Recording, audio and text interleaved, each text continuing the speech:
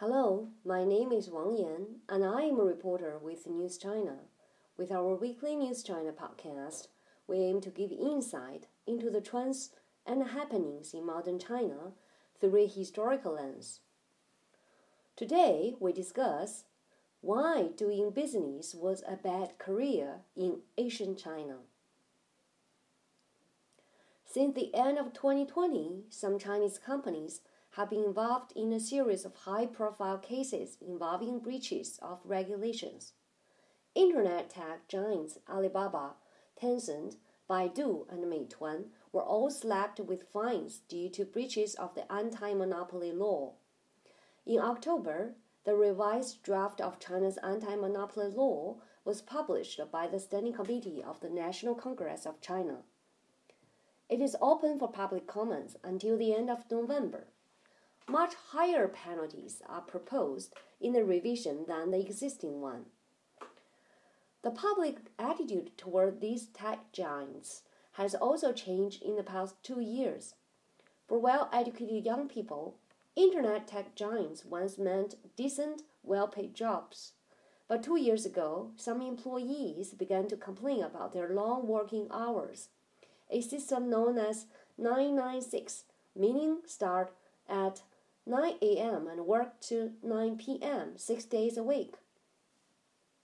Jack Ma, one of the founders of Alibaba, responded to the complaint that 996 was a blessing for young people to strive for a better life. In September 2020, a report by Renwu or People magazine described how food delivery riders were forced to go as fast as they can, risking their own and other road users' lives to meet the time limits set by the algorithms-based operations of online platforms.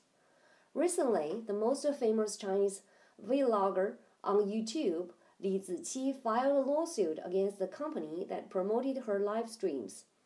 "What a good trick Capital plays," she posted, although she deleted the post later. These triggered massive criticism against the Internet tech giants and contrast with the image of business people for more than 4 decades since China adopted its reform and opening up policy in late 1970s. Going into business was a very popular choice for a majority of the people.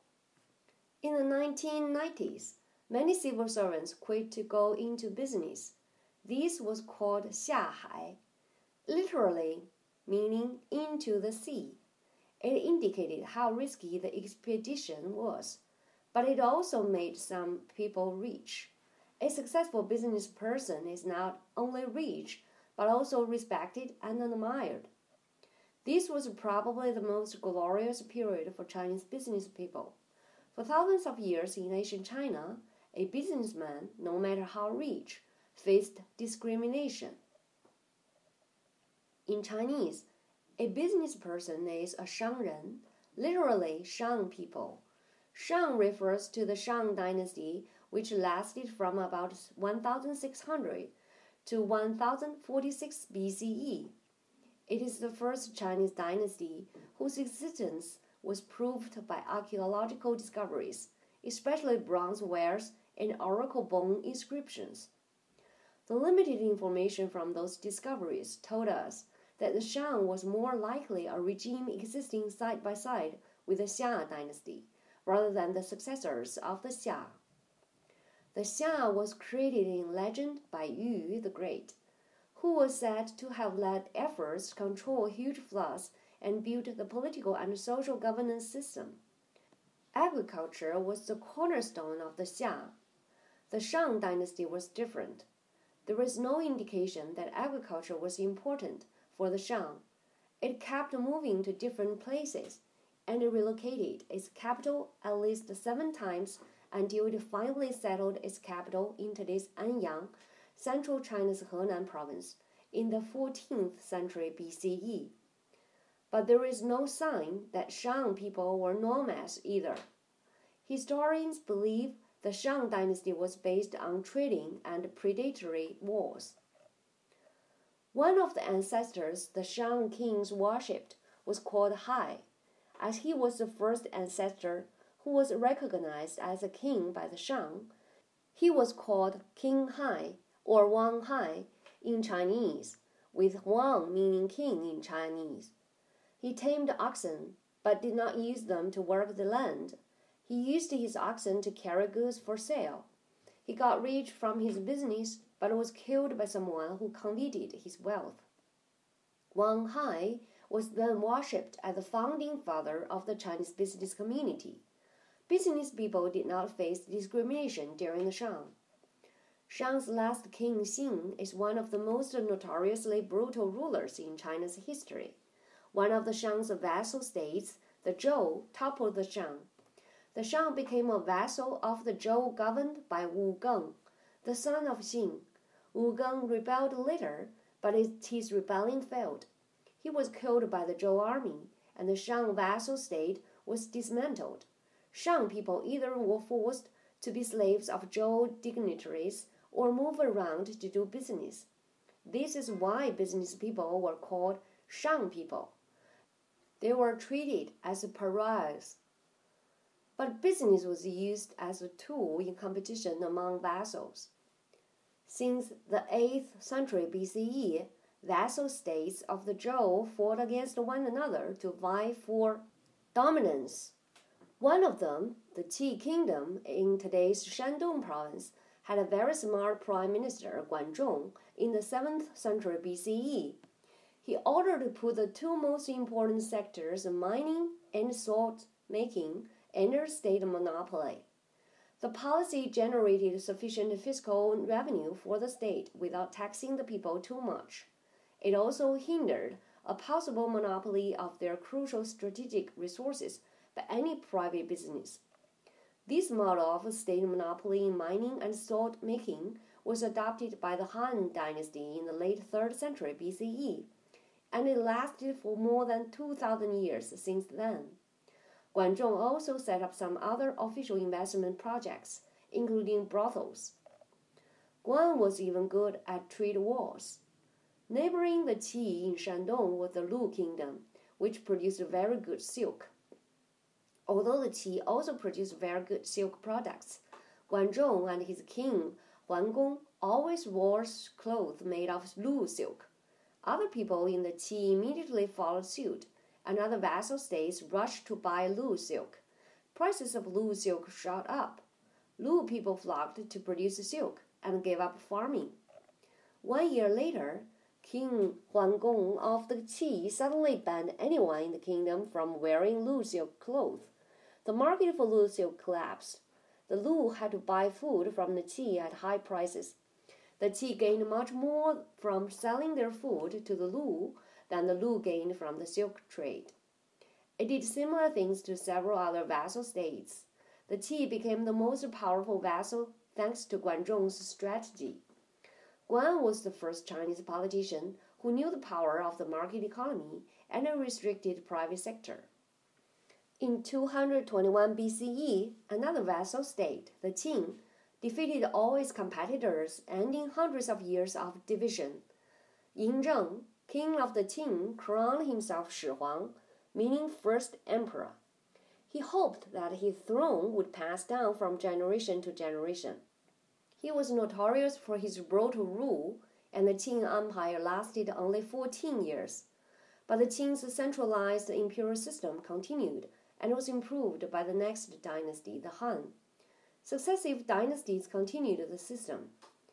This imperial system was first instituted by Shangyang 138 years before the Qing united China. Shangyang was one of the most prestigious philosophers in China's history. He advocated the rule by stringent enforcement of harsh laws. The king of the Qing state at that time adopted his theories and made sweeping reforms. One of the key ideas of Shangyang's reform was to prioritize agriculture and restrain commerce. Farming and fighting on the battlefield were rewarded with land and official positions, while engaging in business was subject to heavy taxes and limited market access. According to Shangyang's theory, doing business involved buying and selling, which did not increase the value of the goods or social wealth. In addition, business people chased market opportunities around the country and knew how to read and write. It was much more difficult to control them than illiterate farmers who were tied to the land. Too many businessmen would reduce the resources of soldiers. Shangyang also thought that a comfortable, luxurious lifestyle built on commercial prosperity was toxic to people's spirit, which he thought would in turn hinder the rise of the state. As a result of Shangyang's reforms, the land and people were tightly controlled by the state, and people only had two choices to survive and thrive: farming and fighting. Before the reforms, the Qing was an underdeveloped inland region. The reforms made the kingdom stronger than any other vassal state, and the Qing army was feared so much that it was described by its rivals as ferocious like tigers and wolves. The stringent system enrolled the Qing's rise, but also backfired on Shangyang and the Qing. Shangyang offended the crown prince during the reform. After the crown prince ascended to the throne, he ordered Shangyang's arrest on the false accusation of plotting rebellion. It was not only retaliation by the new ruler, but more importantly, an attempt to dismantle Shangyang's huge personal political influence. Shangyang fled, but when he tried to stay at an inn near the border, he was refused. Under the law that he himself made, everyone had to show his identity certificate to stay at an inn. He could not show his identity certificate. There was no place in the Qing for him to take refuge in, and other kingdoms were too afraid of the Qing to accept Shangyang. He was found and killed by Qing soldiers later. Shangyang's policies continued to be implemented in the Qing dynasty and were promoted throughout China after the Qing took control of the country. The heavy-handed governance style triggered real rebellions from the commoners just 12 years after the Qing defeated all its rivals. One of the forces led by Xiang Yu and Liu Bang succeeded, and Liu Bang later founded the Han dynasty, which lasted for 400 years. The imperial system that originated from Shangyang's reform was adopted by the Han and the successive dynasties, just in a more relaxed way sometimes. As a result, doing business was regarded a bad job during more than 2,000 years of history of imperial dynasties in China. That is the end of our podcast. Thank you to our writer Song Yimin, editor and translator Li Jia, and copy editor Kathleen Nadi. We hope you enjoyed it, and thank you for listening. See you next week.